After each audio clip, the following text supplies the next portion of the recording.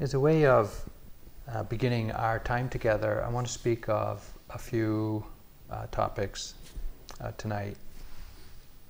I want to speak about personal aspiration. I want to speak about the format of the retreat, the kind of the schedule and the kind of the rules of the road that we'll share while we're being here. And then I'd like to speak about practice. Practice being a training of the mind. And then share a little bit of knowledge that I think will be helpful in your practice here.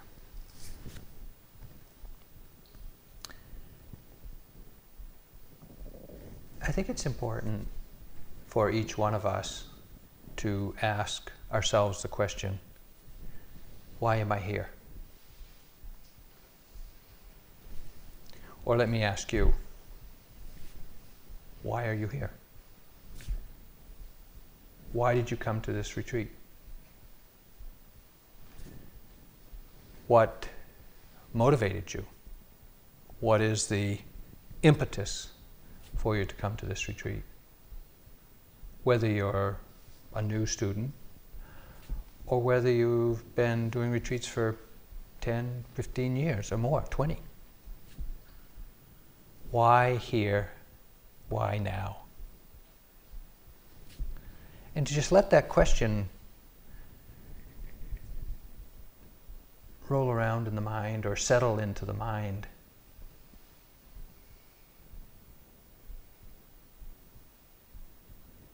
And it's not so important that you answer it to yourself or to us, but it is important that you ask it, because there are multiple layers of answer in the mind. There's a lot of reasons, a lot of conditions that allow it or support it or encourage it. But underneath all of that, what is really important to you anyway? To take 7 days and to come here and to put yourself in this situation, which is not all that entertaining, and to leave behind all that your friends and your familiar activities and maybe distractions, and to come here to be quite alone, actually, among a group of like-minded people. Some of you maybe have a very modest aspiration. You just want to relax or calm down a little bit, or just get away from it all for a little while. And believe me, there's nothing wrong with that. Just getting away for a week is really beneficial. Even if you did nothing else, but just leave your familiar to-do list and distractions, that'd be beneficial.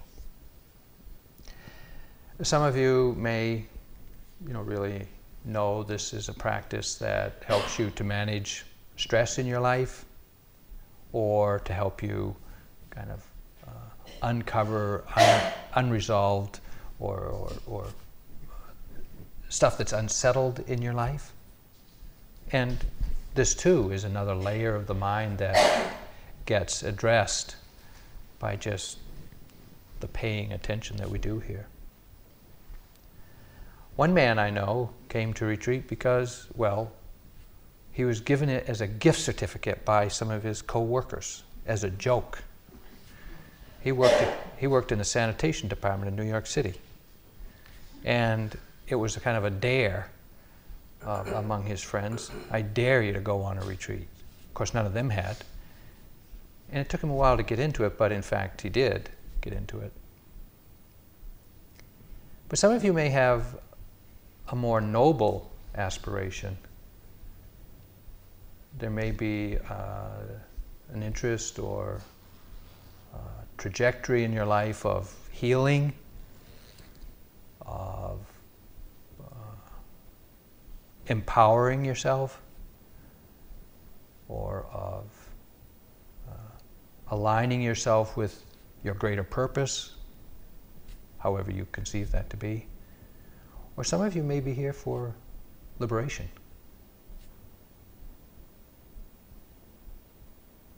The range of aspirations is vast. And wherever you find yourself is okay. It's good enough. You're here. The work is the same.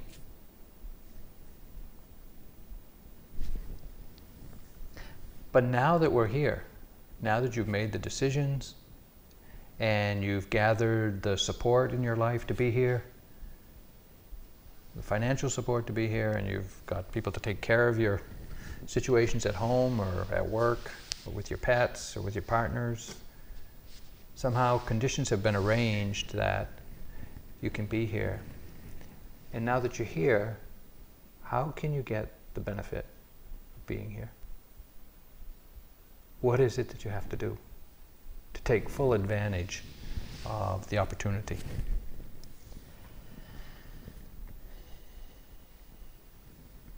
When I say aspiration, or when I ask, why are you here? And you get some glimpse in your mind of what's moving you to be here. When I say aspiration, I don't mean that what is it you want to get out of this retreat? One of my friends and one of our co-teachers, Jack Cornfield, says, you know, going on a retreat like this is like going to the dump. You don't go to get anything at the dump, you go to let go of stuff at the dump. So if you're hoping to get something from this retreat, I hope you fail. Because it's really the place to come and just let go.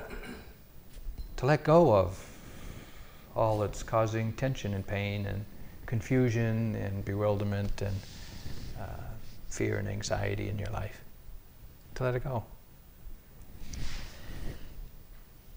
But aspiration is really the direction that you're going in your life. And the interesting thing about direction is we get a chance to realign ourselves with our aspiration. In any moment, we remember it. And so we're never far from our heart's desire, when all we have to do is remember, what direction do you want to go in life? But that remembering is not always so easy. The momentum of our habits in life, the momentum of our conditioning is so powerful and is so deep that we often don't feel that we have a choice. We don't see that we have a choice, and so we don't make the choice.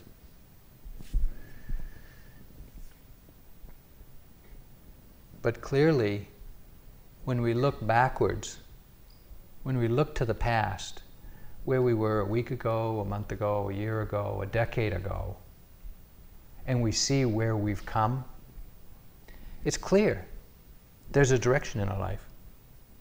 We're headed in some direction. Now maybe that direction wasn't clear to you as a choice, but it was made and reaffirmed innumerable times every day over that period of time. And just as we can see that in the past, we can imagine that going forward. That just as we've reaffirmed, we've made the decision and reaffirmed it innumerable times in the past, even during this week, we'll have endless opportunity to notice where we are, what's going on in the mind, what's going on in the body, what's going on in our fantasies and our imagination, and to realign ourselves in that moment with a choice of where we want to go. And this path of awakening is the path of choosing less suffering. choosing just to stop struggling. Choosing to be more patient, to be more tolerant, to be more understanding, to be more loving, to be more accepting, to acknowledge this is the way it is. Can I be with it? Is it okay? Is it good enough? And just to ask ourselves that question is a big step. Can I acknowledge the way it is? Can I accept the way it is? And can I live with it?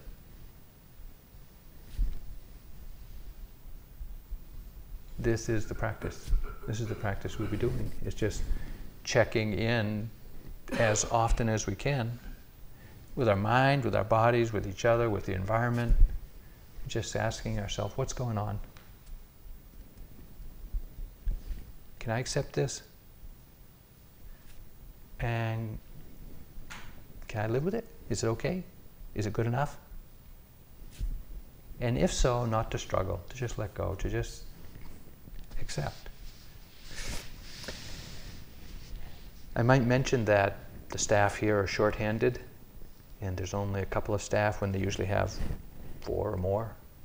And so I would ask you to consider how you can limit your demands or needs or requests of them, because they may be carrying more of a burden or more of a load than usual. So any amount of letting go that you can practice in relation to needing them would be appreciated. You know, in our life, multitasking, well, it's become a necessity for most of us. And you can get a lot done multitasking. But in this practice, multitasking is a hindrance. It's an obstacle to really getting to the work of awareness. So anytime you find yourself hurrying, multitasking, creating a to-do list like, you know, I got to fill my water bottle and do my yogi job today. I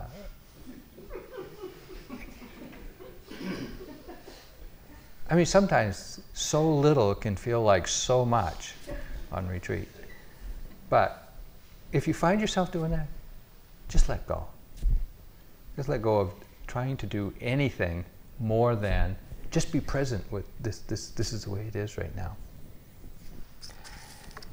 And slowly, gradually, maybe I should say, over the course of our time here, day by day, or hour by hour, day by day, gradually the mind calms down.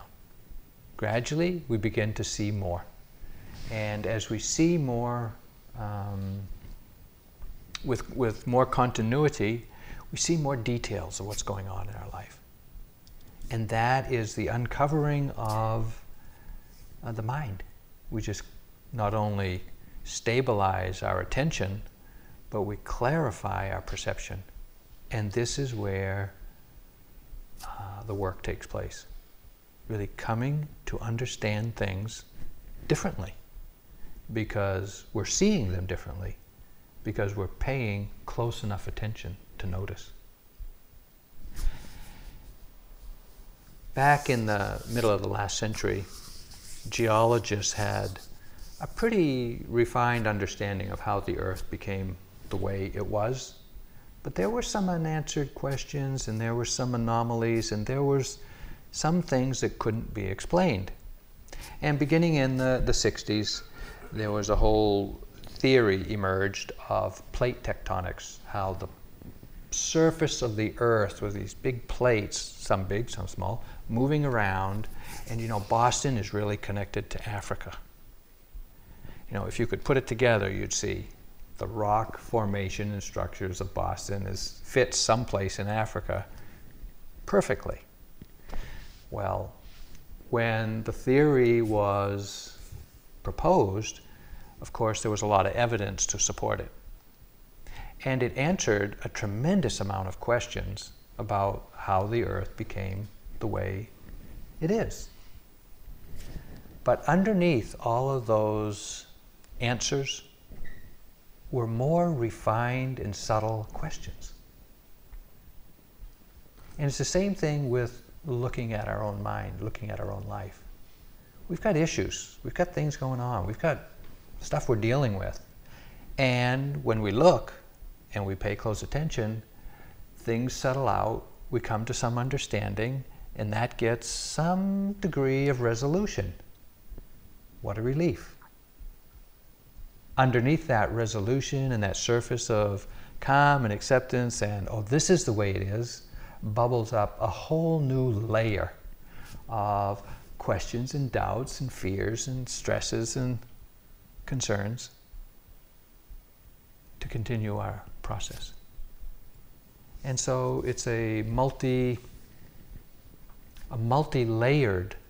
a multi-unlayering process of just working our way into the mind, down through the layers of the mind by paying attention.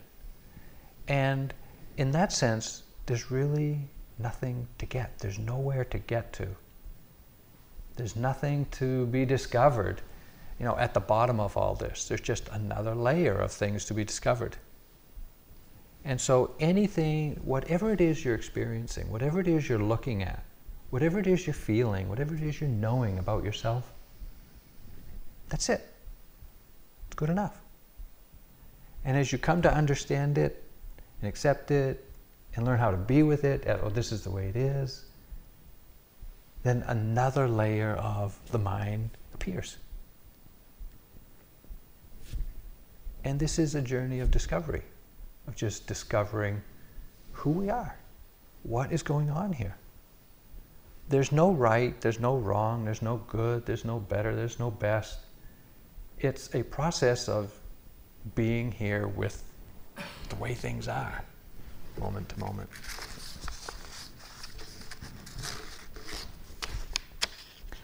If we could refine our aspiration to just the willingness to look, the willingness to discover, we'd be doing good. We'd be doing good enough.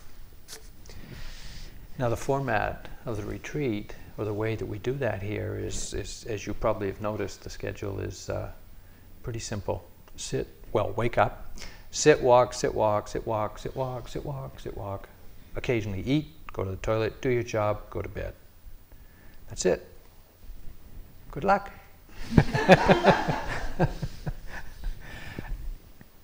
Part of the format is to give you nothing extra to do. Nothing. I mean, you got your yogi job, your contribution to help make the community function well, and you've got you've got to eat and sleep. But other than that, the sitting and walking is arbitrary. We've given you a schedule, and it's just a rough outline of what you might do. We would like you to come to the sitting in the morning when we'll chant the refuges and precepts each morning as a way of reaffirming our aspiration and recommitting to the precepts or the community agreements of being here. That's a good thing to do in a community. And then the first sitting after breakfast is when we'll be offering instructions, usually a new or developing instructions throughout the day, throughout the days, and giving you an opportunity to ask any questions for clarification in the morning.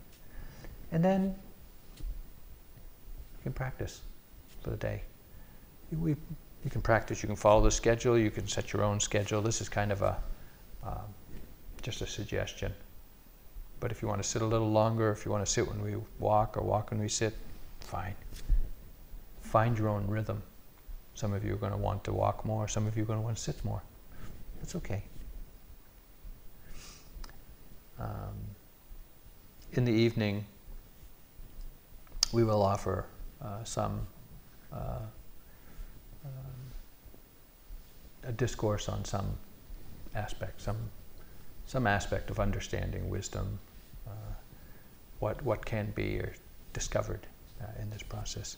And beginning, not tomorrow, but on Sunday, there'll be a guided loving kindness meditation in the afternoons also.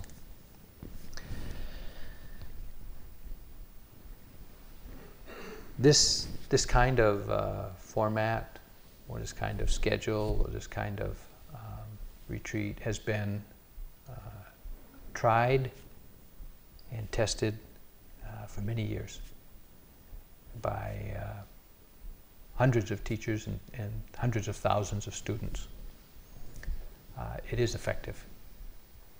It's effective in that it's a container for our lives for a period of time that really encourages calming down, looking, disengaging from distraction, and just discovering more deeply what is already here. Some of you have practiced in different traditions where there's a lot more stuff to do, or a lot more interaction, or where there's much less schedule. And all of these are techniques, good techniques. So there's not really a hierarchy of one over the other, but what we're doing here, we understand, is supportive of the kind of discovery that's essential for the development of wisdom. Part of it is silence. We call it noble silence. That doesn't mean absolute silence, but it does mean not talking or using words, reading, writing, notes, talking, in a way that's just distracting, or that's just dissipating your energy. If you need to, or to the extent that you need to speak to the staff to clarify your yogi job, or you speak to one of us, or you speak to your roommate to clarify who's doing what when, that's fine. But other talk that's just kind of social chit-chat or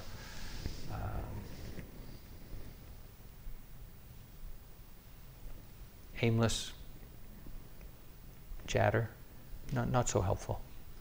And for those of you who are here as with your partner or with a friend, while it might be nice to share your experiences or to share your difficulties or your challenges or what's exciting you or distressing you, in this context, it'd be better to let each one of you live your own life. Do your own practice. There'll be plenty of opportunity at the end of the retreat to reconnect, to share, to catch up, to fill in what went on. And so if you can be a silent support for those that you know, whether your partners or your friends or acquaintances, people that you've met on retreat before, that would be supportive of your practice. And along that line, if during the retreat at any time you see someone who appears to be having difficulty, or they may be crying, they may be distressed, they may be upset, let them be. Let them be. They're working through something on their own, and for the most part, it's better for them to find their own way. But of course, if someone is obviously really in trouble, then, respond appropriately. Occasionally, if people have physical conditions or something, they need some help, fine, of course. But as far as emotional distress, let people work it out for themselves. However, if someone is a little too restful in the meditation hall, and they're starting to notify the rest of us with their deep sleeping practice, if we could all give each other permission to just gently kind of touch them on the back or the knee or someplace in a way just to alert them to the fact that we're all practicing with them, then that would be good.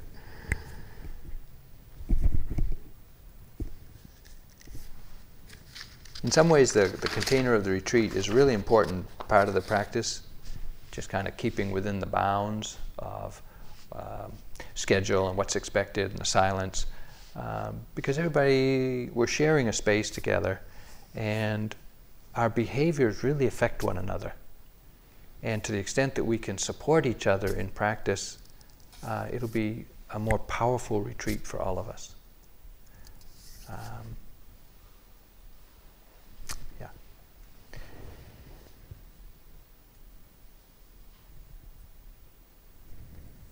this practice is a training of mind. And the training of mind involves two elements. And the first element is stabilizing our attention. Stabilizing our attention from moment to moment so that we are attentive more continuously. And that's a significant challenge. As you know, it's a significant challenge to just pay attention for any length of time. And we'll be giving you some instruction and encouragement and techniques for doing that. And the second element is to clarify your perception, to really understand what it is that you're paying attention to. And that also is a very challenging element of practice. We do this because, well, the habits of the mind are deeply conditioned.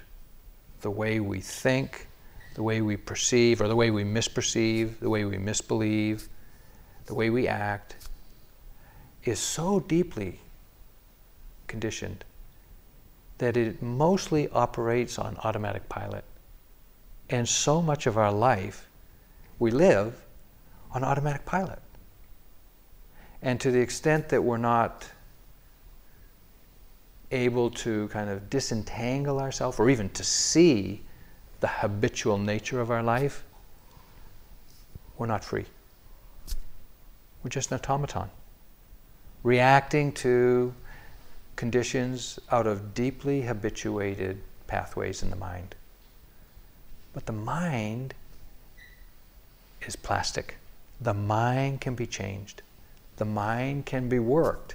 And just like clay, modeling clay or sculpting clay, when you first pick it up to work with it, it's brittle and breaks and it doesn't hold together.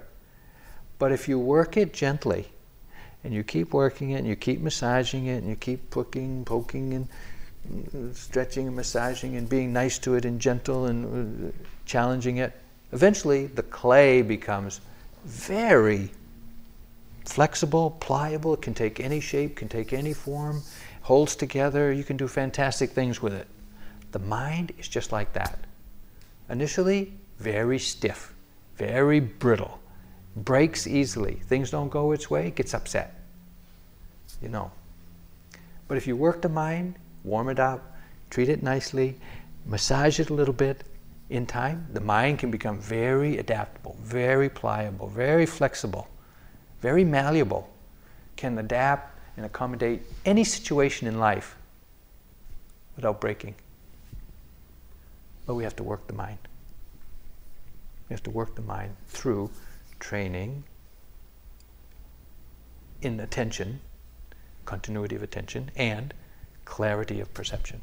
That's what working the mind is. Recent research by scientists have concluded that to become an expert at something, you have to put in at least 10,000 hours. You know, you become a good checker player, 10,000 hours. A good chess player, 10,000 hours. An Olympic diver, 10,000 hours. You know how much 10,000 hours is? 3 hours a day for 9 years. 6 hours a day for 4.5 years. That's a big commitment. But I want to tell you, to become an expert meditator takes a lot more than 10,000 hours. Expert. But we all begin where we're at. Even one moment of mindfulness is more than before. And so let's not look to become an expert. Let's just look to do the best we can and be satisfied with that. The key factor in becoming a genius or accomplishing a genius level of achievement in anything, the key factor is a deliberate, strenuous, repetitive practice over a long period of time. Deliberate, strenuous, and repetitive practice over a long period of time. One person who was studying genius, what people who call genius is. It also has to be boring. I think it's boring because it's just so repetitive. But this is a challenge for us. Because we do techniques, we practice over and over and over and over. Whether it's walking practice or paying attention to the breath or taking note of sensations in the body or thoughts in the mind, it becomes very familiar very quickly. And it's easy to get bored. But boredom is the death of practice. Death of practice. And boredom, it's the interest in what is going on that overcomes boredom. And so I invite you to get really interested in the most ordinary, the most mundane, the most superficial experiences you have. Because that's where the truth is. That's where the discovery is. Ordinary experiences. We don't have to look for great spiritual experiences. Very ordinary experiences can be just as revealing, just as insightful, if we're paying attention.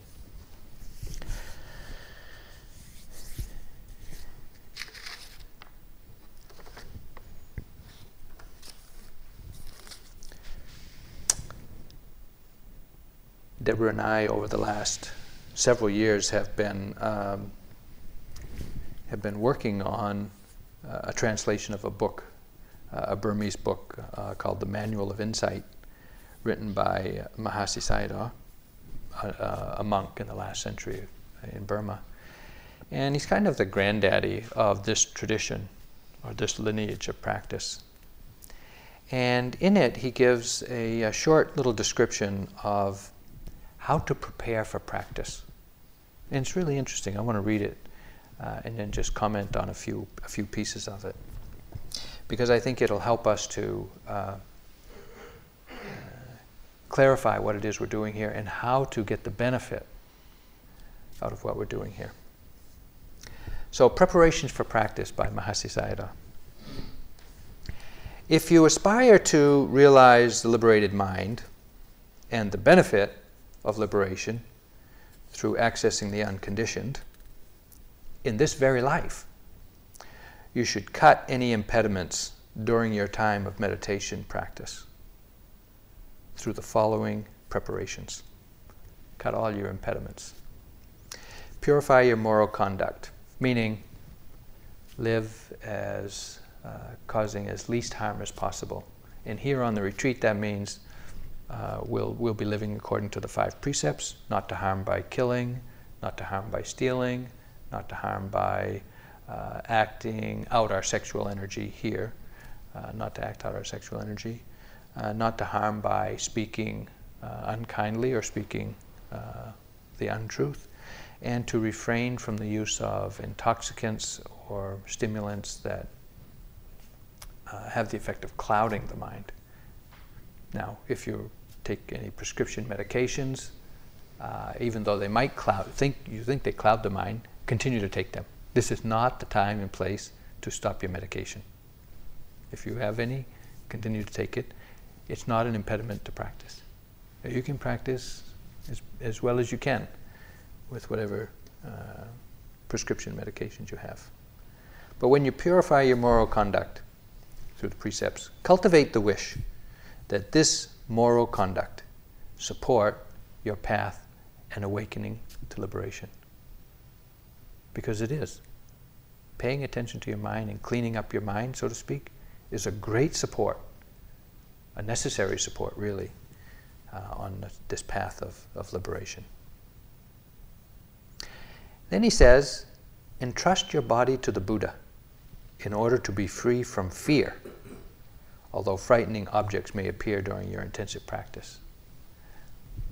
What he means by that is, understand that even though your body hurts, you won't be hurting it. Entrust your body. Just do the practice. And even though your body hurts, you won't be damaging your body.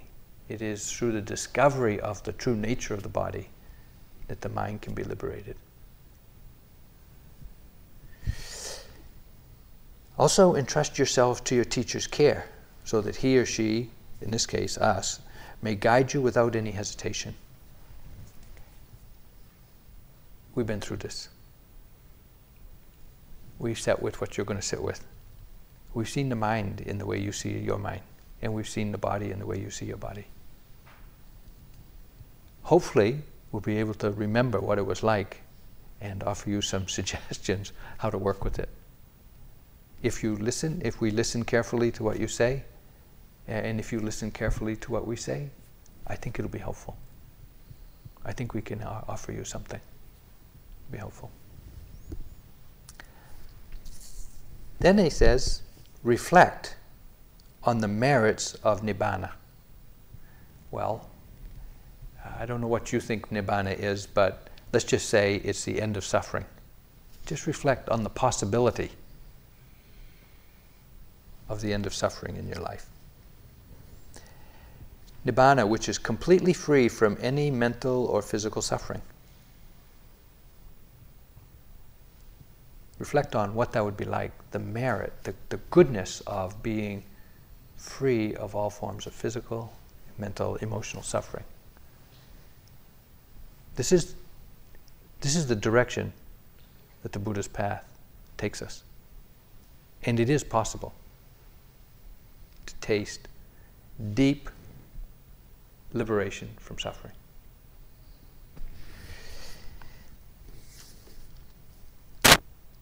Inspire yourself by remembering that the practice you're doing is following the same path that the Buddha took and that all fully enlightened beings have taken since that time.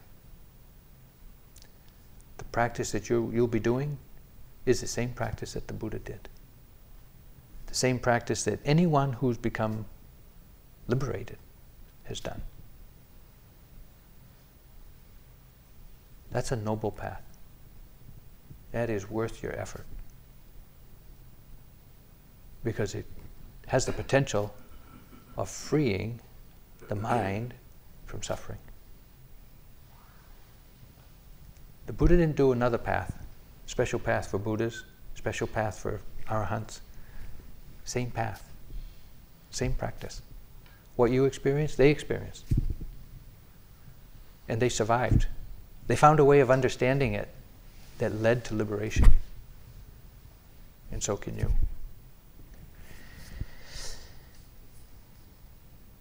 Then, he says, you should bow to the Buddha. What that means is, you're not bowing to us, you're not bowing to the statue back here, but you're bowing to the possibility of awakening within yourself. You have that potential within you. The mind has that potential in there. It resides there. If we honor it, if we value it, if we're humble in the face of it, and we practice, then we can realize it. And let me just say, it isn't only people at the time of the Buddha that got enlightened. It is not. It is available to you.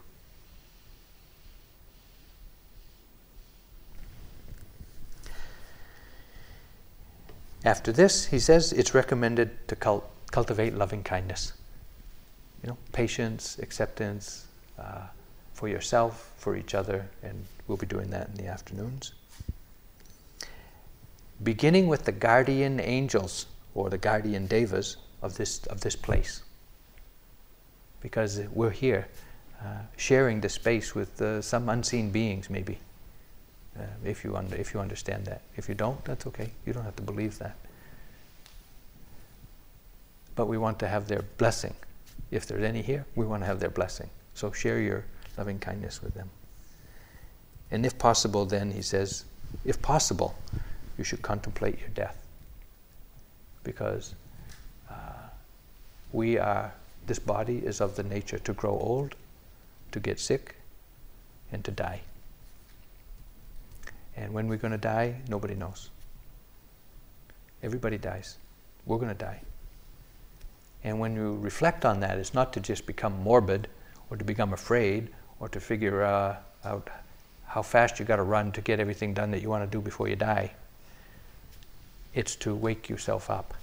It's to really just to bring the fact of your own death close, really close. It helps you to let go of all the superficial distractions that just not so important. And to really get down to what really matters.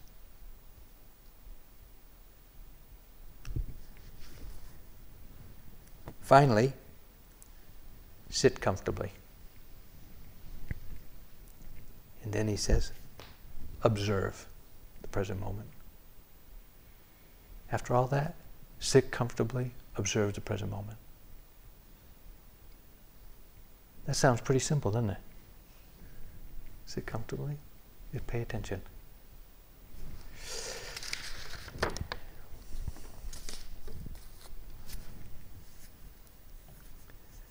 When we know our aspiration and reaffirm it as frequently as we can, moment to moment throughout the day, and we practice with sincerity of intention, the continuity will come. Gradually, the continuity of our stable attention will come, and we'll see things more clearly. And from this, our understanding will change. And from that changed understanding, we'll free the mind. As our teacher says, Sayadaw U Tejaniya says, when your understanding of the true nature of things grows, your values in life will change. When your understanding grows, your values will change.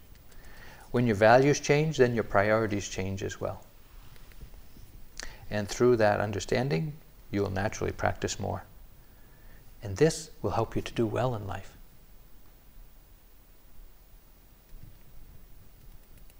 When your understanding of the way things are grows, your values in life will change.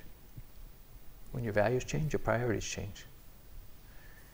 And through that understanding, you will naturally practice more. And this will help you to do well in life.